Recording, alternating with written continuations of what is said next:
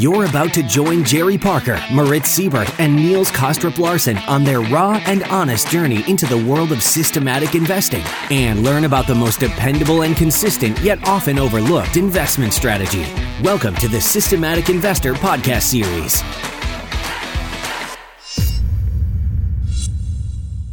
Welcome back to another edition of the Systematic Investor Series with me, Niels Kostrup Larsen, where each week we take the pulse of the global markets through the lens of a rules-based investor. For those of you who are regular listeners, our conversations are intended to keep you focused and inspired to continue your rules-based investment journey. And if you're new to the show, I hope that today's episode will trigger your curiosity to check out the back catalog and listen to the past episodes that you may have missed. Like, for example, last week's episode with Jerry, which may well be the best that we have done between the three of us. Now, you may already have noticed a slight difference in today's episode, as this will indeed be my first solo episode, as we did not think there would be a lot to talk about over this holiday period.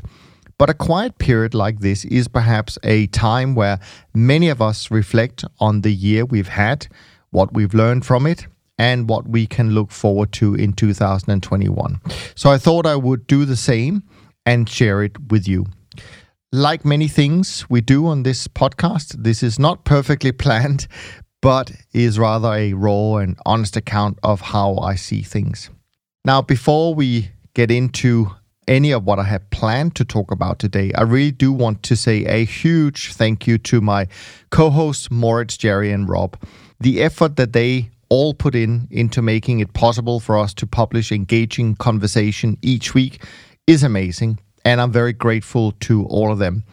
I also really appreciate all of the great guests we've had on during the year, both on our weekly Systematic Investor Series, as well as the regular one-on-one TTU episodes, and not least the Global Macro mini-series that Moritz, Rob, and I did this summer with some amazing thought leaders on this topic.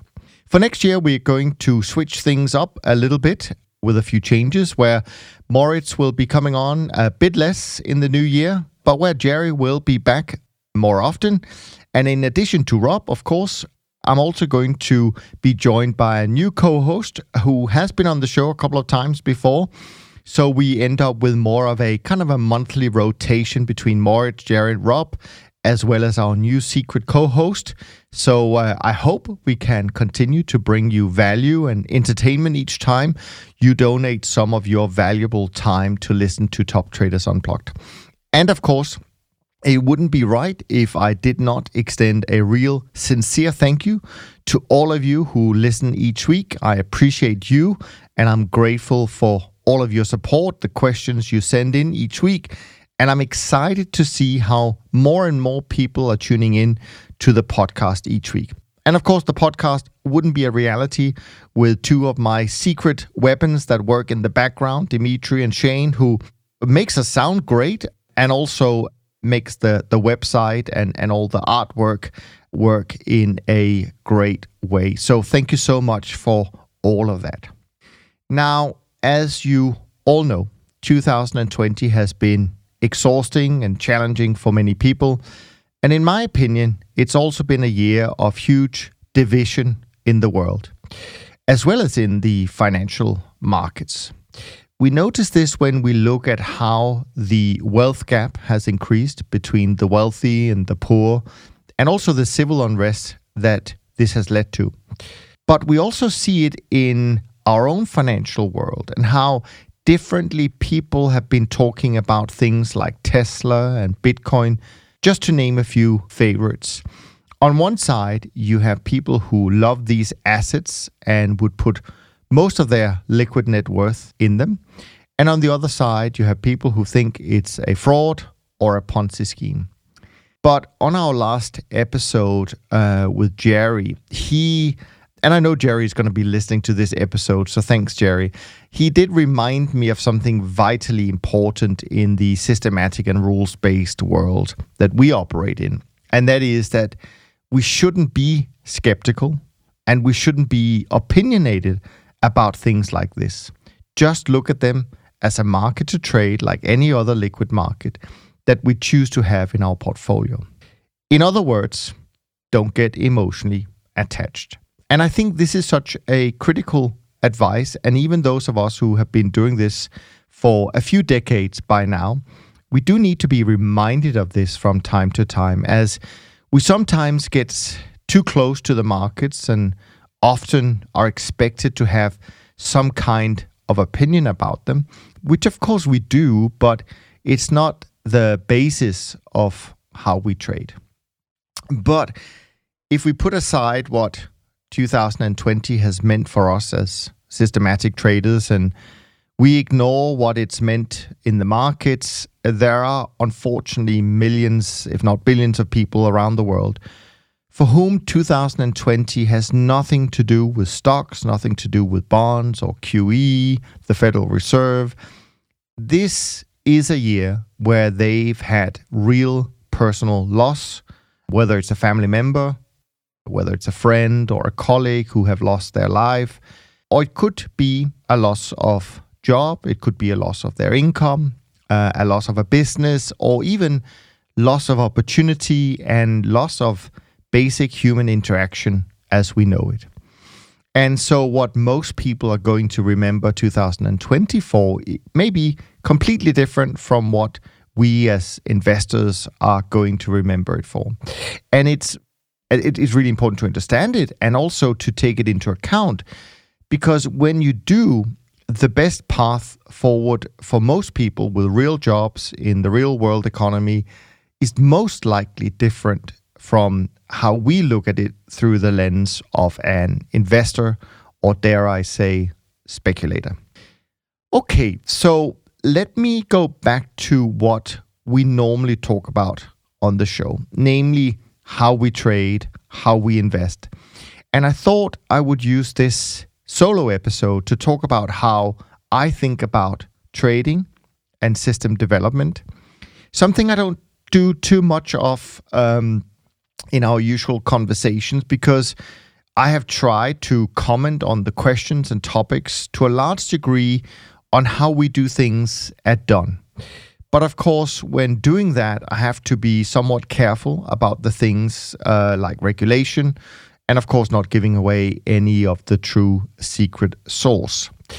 But as you have heard me mention on occasion, I do have a full trend following system that I run each day for my own curiosity, as what you could call a forward test at this point.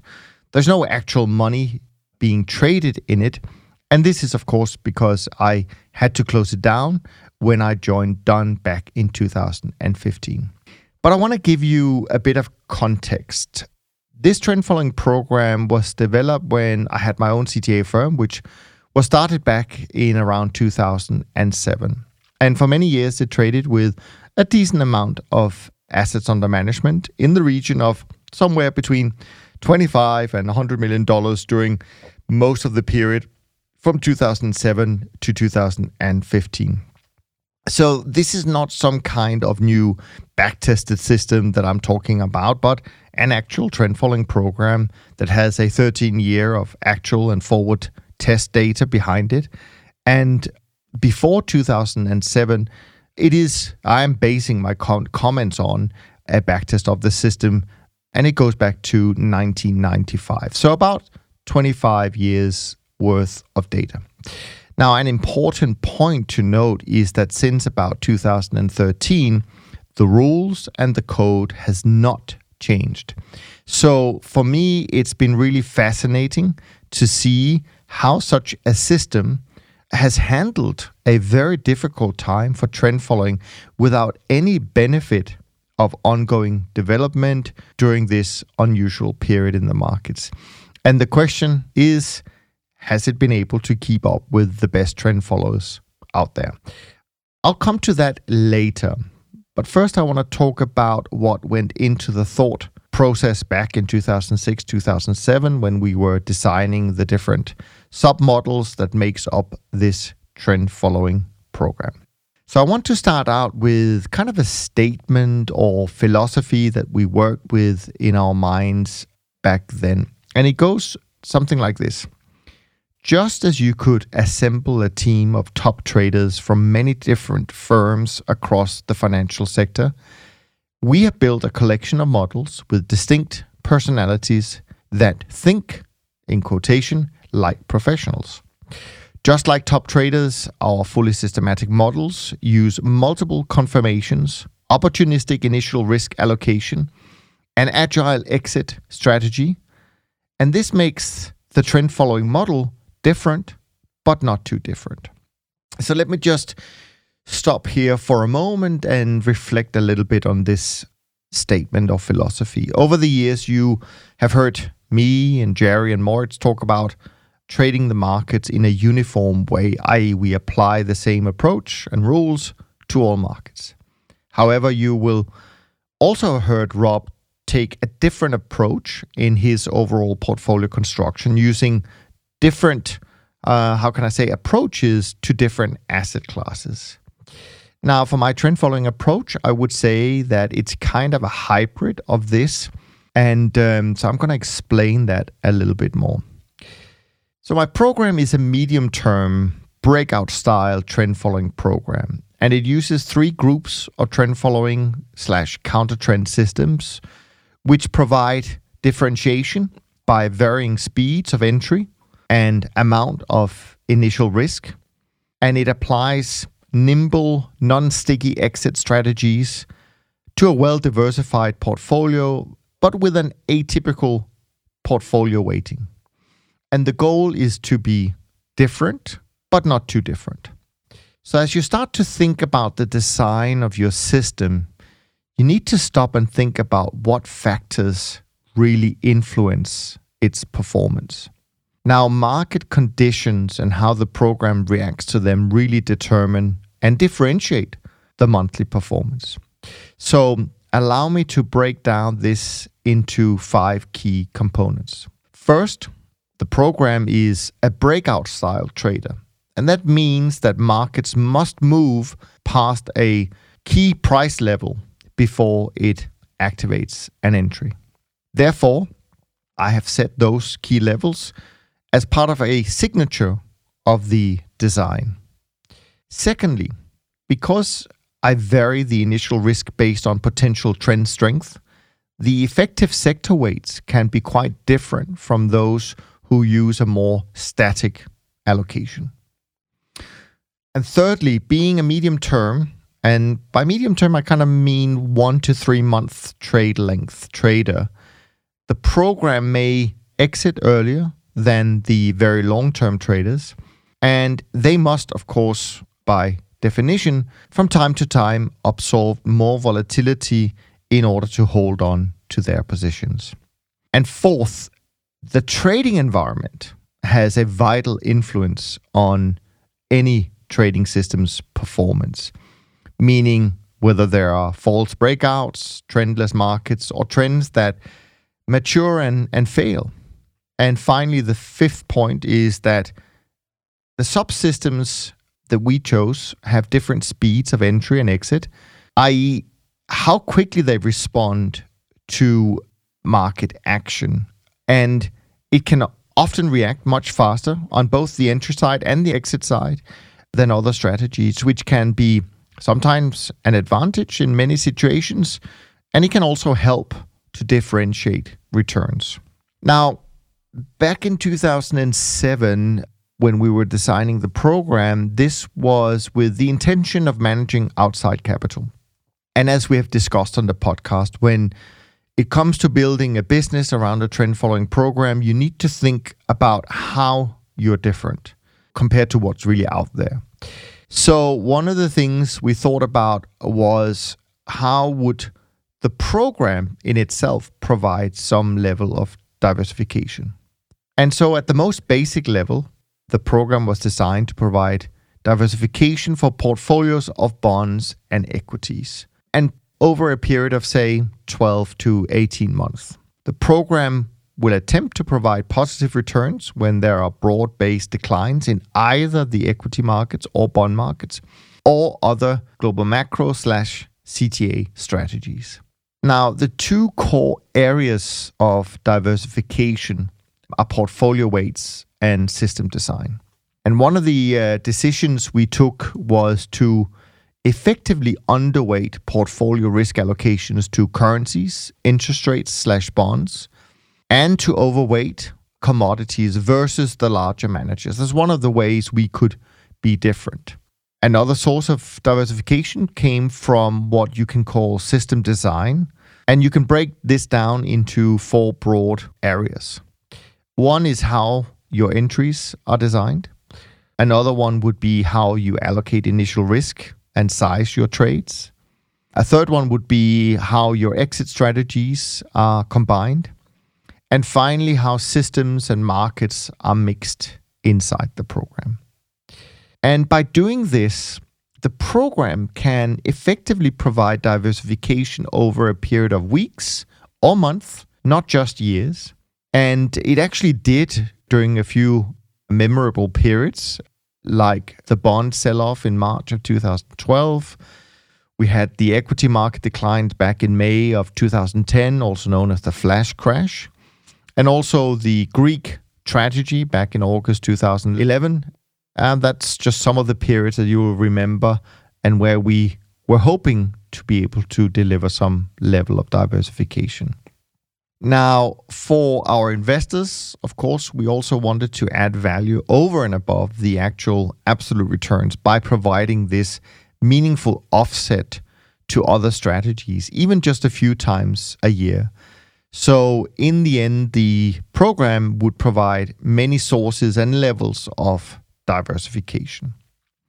Now, when you go through such a detailed and lengthy design process, you also want to have a way to measure the overall effectiveness of your design.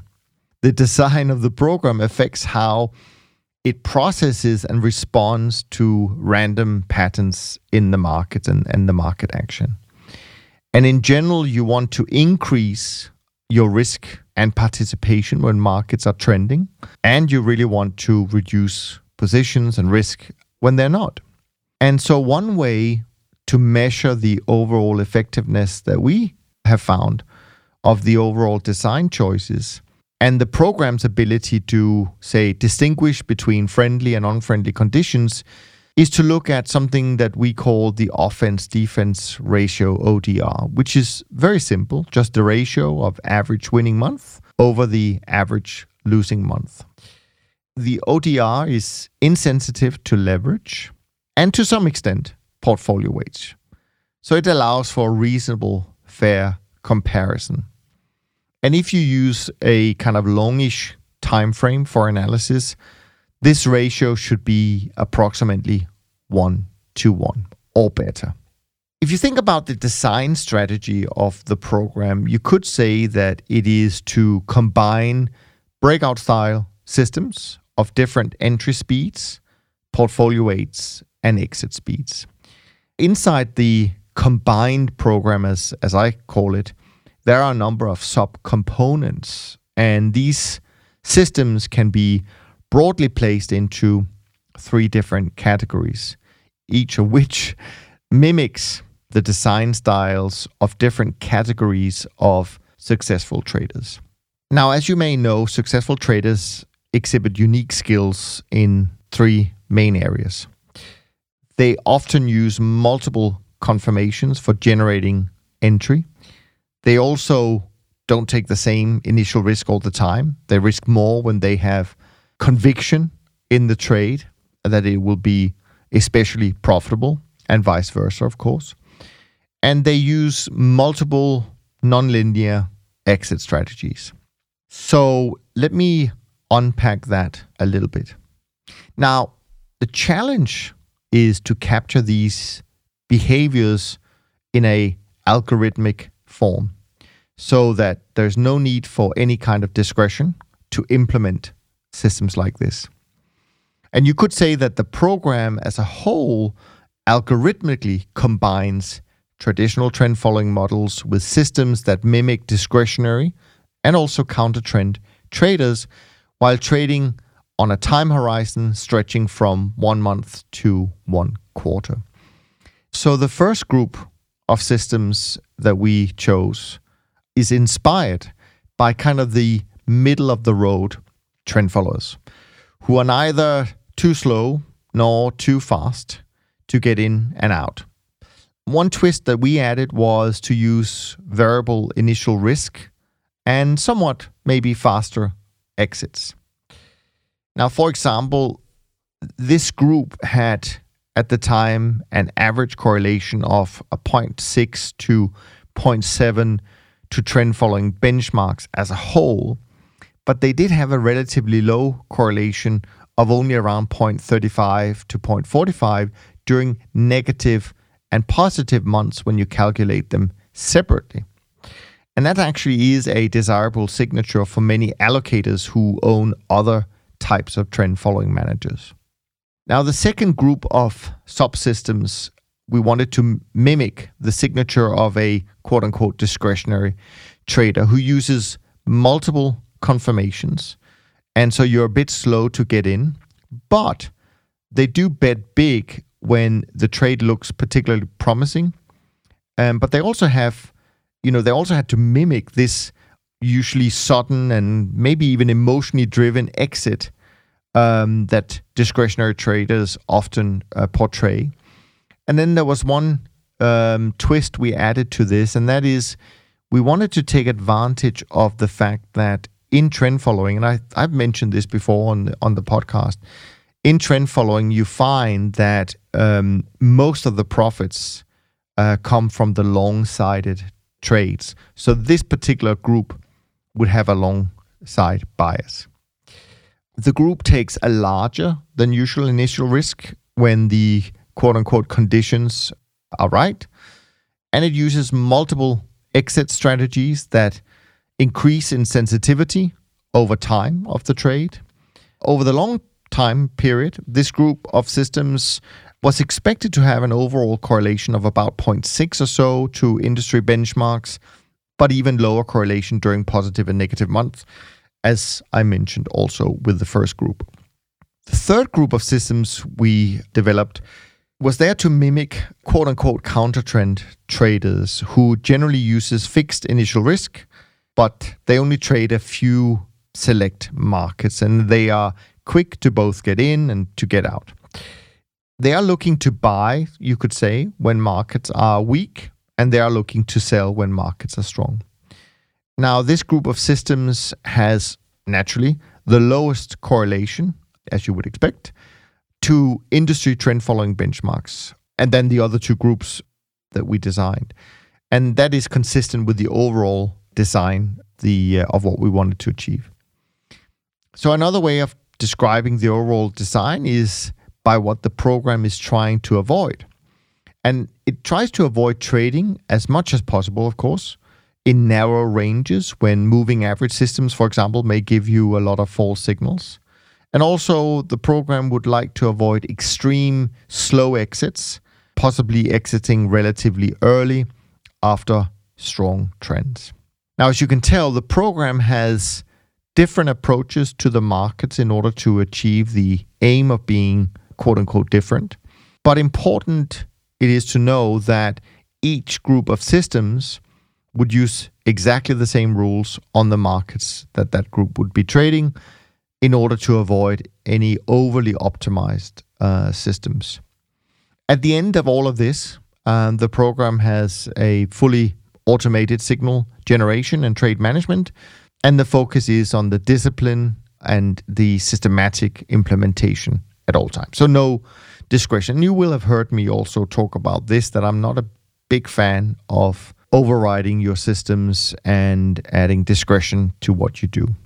Okay, so if I was going to summarize all of this, you could say that the program algorithmically combines traditional trend following with discretionary and counter-trend trading models instead of just one way of trading the markets via a rules-based approach.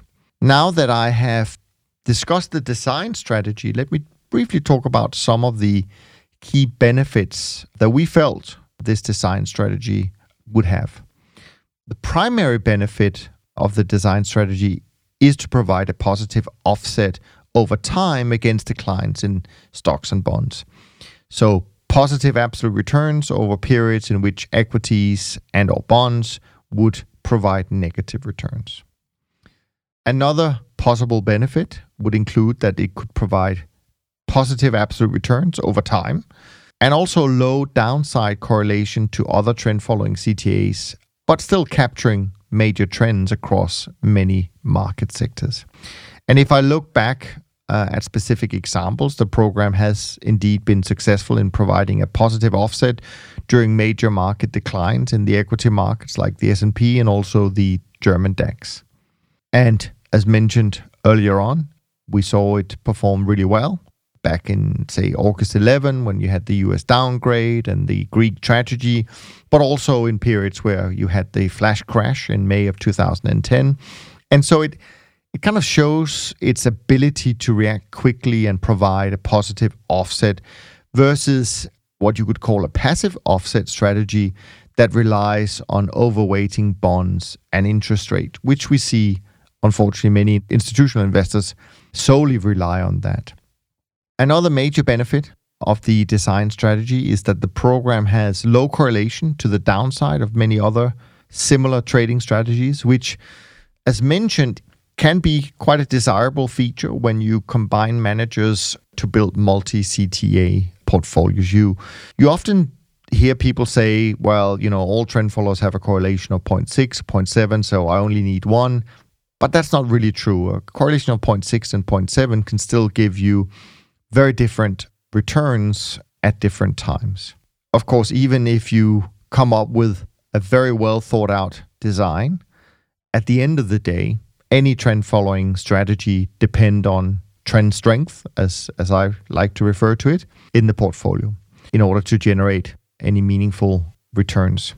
Now, it's easy enough for us to say that any trend following program returns depend on trend strength in the portfolio, but it's not so easy to actually quantify and visualize what trend strength look like. But if you do have time, you can go to my website and you can see something called the Trend Barometer, where each day I publish the percentage of markets in this particular portfolio that the program trades.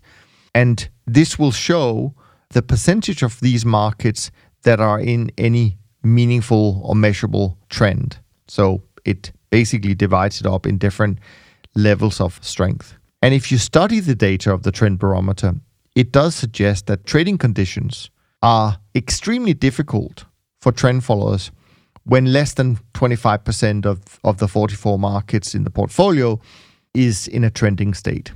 I would say that the break even, i.e. where you can't really tell if a trend follower is going to be up a few percent or down a few percent, is probably when the Trend Barometer finishes the month between 40 and 50%. And then if you go above, say, 60% at the end of a month, you would expect to see quite positive performance by trend followers, which actually happens to be something that I'm noticing as we come to the end of 2020. Today is December 31st, and when I published it this morning, based on the data from yesterday, I think the Trend Barometer is hitting somewhere in the early 60s. So December should be a good month for our industry. What I've also noticed over the years is that if there is 9 months out of a calendar year where you have weak trend readings, that's usually going to show up as a negative year overall for the trend following industry. Now, I want to go back to one of the topics we probably don't discuss so much on the podcast when we talk about what determines performance, and that is what the role of portfolio weights in the trend following program plays. So two managers using the exact same trading rules could be made to look quite different from one another simply by altering their portfolio weights, i.e. the initial risk put on in each of the different markets it trades. So when comparing the performance of, say, my trend following program to, say, Jerry, it is useful to be aware of the portfolio's weights used in each of our programs. For example, we know, and this is of course a generalization, but we know that larger managers tend to overweight, say, short, medium, and long-term interest rates because they can provide a lot of liquidity. And that's obviously necessary if you have a large amount of AUM. So if these interest rate markets, for example, have trended strongly over a particular period, the larger managers are likely to outperform what I do, simply from the proportionality in the portfolio in terms of its exposure to this particular sector, but not necessarily because of a superior system design. And the same could probably be said about the two other financial sectors, namely equities and currencies, although I will have to admit that these two sectors have been very tricky in the past few years. So as hard as it can be to know precisely, because we don't really know what other managers are doing, performance is sensitive to portfolio weights, and so portfolio weights cannot be ignored when comparing performance to other managers. But as mentioned before, I would recommend that you also use the offense-defense ratio just to help evaluate the nature and quality of system design. So I think this was probably as much as I had in mind to talk about when it comes to what went into designing my take on a trend following program. And I hope this has been useful to you, whether you are building your own or investing with external trend following programs. I think I'm going to leave it here for this episode, and then I'll do a part 2 of this that'll probably come out in a week's time, where I try to break down the performance in a lot more detail, both from the longer term perspective going back to 1995, but in particular the performance of 2020, as I find it fascinating to see how a strategy that effectively was designed more than 10 years ago has coped in a very different environment to what we knew back then. But before I leave you, let me bring you up to date on how the year looks like it's going to finish with the data that I have from, well, I have it from yesterday, the 30th, but actually that would still be data based from managers on the 29th of December. I think yesterday was a decent day for trend followers, meaning it was a positive day. And today, of course, the markets will still be open, but who cares? It's close enough to year-end numbers. So if we look at the BTOP 50 index, the index of the 20 largest CTAs that are open to new investments and are willing to provide daily returns, December is up currently at 3.54%, putting the year at 4.3%, which is actually a pretty solid year. If we go on and we look at the SocGen CTA index, we have the month of December now up 4.68%, putting the year also in the black, 2.28% year to date. We have the SocGen Trend Index up a strong 5.42% for the month, and that puts it up 5.12% for the year, so very strong reading. And then we have finally the SocGen Short-Term Traders Index up 0.3% for the month of December, up 2.66% for the year. And finally, the SocGen Multi Alternative Risk Premia Index is up in December, about 56 basis points, but still down about 15% for the year 2020. Interestingly, of course, to me, is that in a year where quote-unquote crisis alpha has been a big thing in terms of the narrative, both from investors and from the press. And I also think it's fair to say that trend followers got a little bit of slack in the beginning of the year, say the first half, maybe even the first 9 months, for not delivering better returns, so to speak, even though I disagree that you could expect that from an event like this year. But we can talk about that with the other guys. It is interesting, though, to see that at the end of the year, the better performing indices are actually the long-term trend following managers and not the short-term traders. So I think that's important to know. And of course, there are short-term traders out there who do a really good job and have done for a long time. But my own personal feeling based on the observations I've made over a long period of time is still that overall and over the long run, the time frame has to be longer term. That is still the most successful way of trading the markets the way we do. Now, before I wrap up completely, I know that your time is a great unrenewable resource and that you lend us an hour or two each week to keep up with the podcast, to learn and to fail and to get up with us and to walk together on this journey of figuring out how to best trade and invest in an uncertain and sometimes crazy world. And for that, I'm always incredibly grateful. And on that note, I'm going to wrap up completely this conversation, this solo conversation. I hope you got something out of it. And if you did enjoy it, let me know. And also, if you wouldn't mind, spend a few minutes to go to iTunes and leave a rating and review so more people can find the podcast. And of course, make sure to keep your questions coming for when we're back with a normal, regular schedule, probably mid-January. You can email them to info@toptradersunplugged.com and we will do our best to answer them as soon as we can. And of course, you can also follow all of us on Twitter, where from time to time we do manage to share some really great information. From me, Niels Kaastrup Larsen, thanks so much for listening, and I look forward to being back with you next week. And in the meantime, be well, stay safe, and Happy New Year. Thanks for listening to the Systematic Investor podcast series. If you enjoy this series, go on over to iTunes and leave an honest rating and review. And be sure to listen to all the other episodes from Top Traders Unplugged. If you have questions about systematic investing, send us an email with the word question in the subject line to info@toptradersunplugged.com and we'll try to get it on the show. And remember, all the discussion that we have about investment performance is about the past, and past performance does not guarantee or even infer anything about future performance. Also understand that there's a significant risk of financial loss with all investment strategies, and you need to request and understand the specific risks from the investment manager about their products before you make investment decisions. Thanks for spending some of your valuable time with us, and we'll see you on the next episode of The Systematic Investor.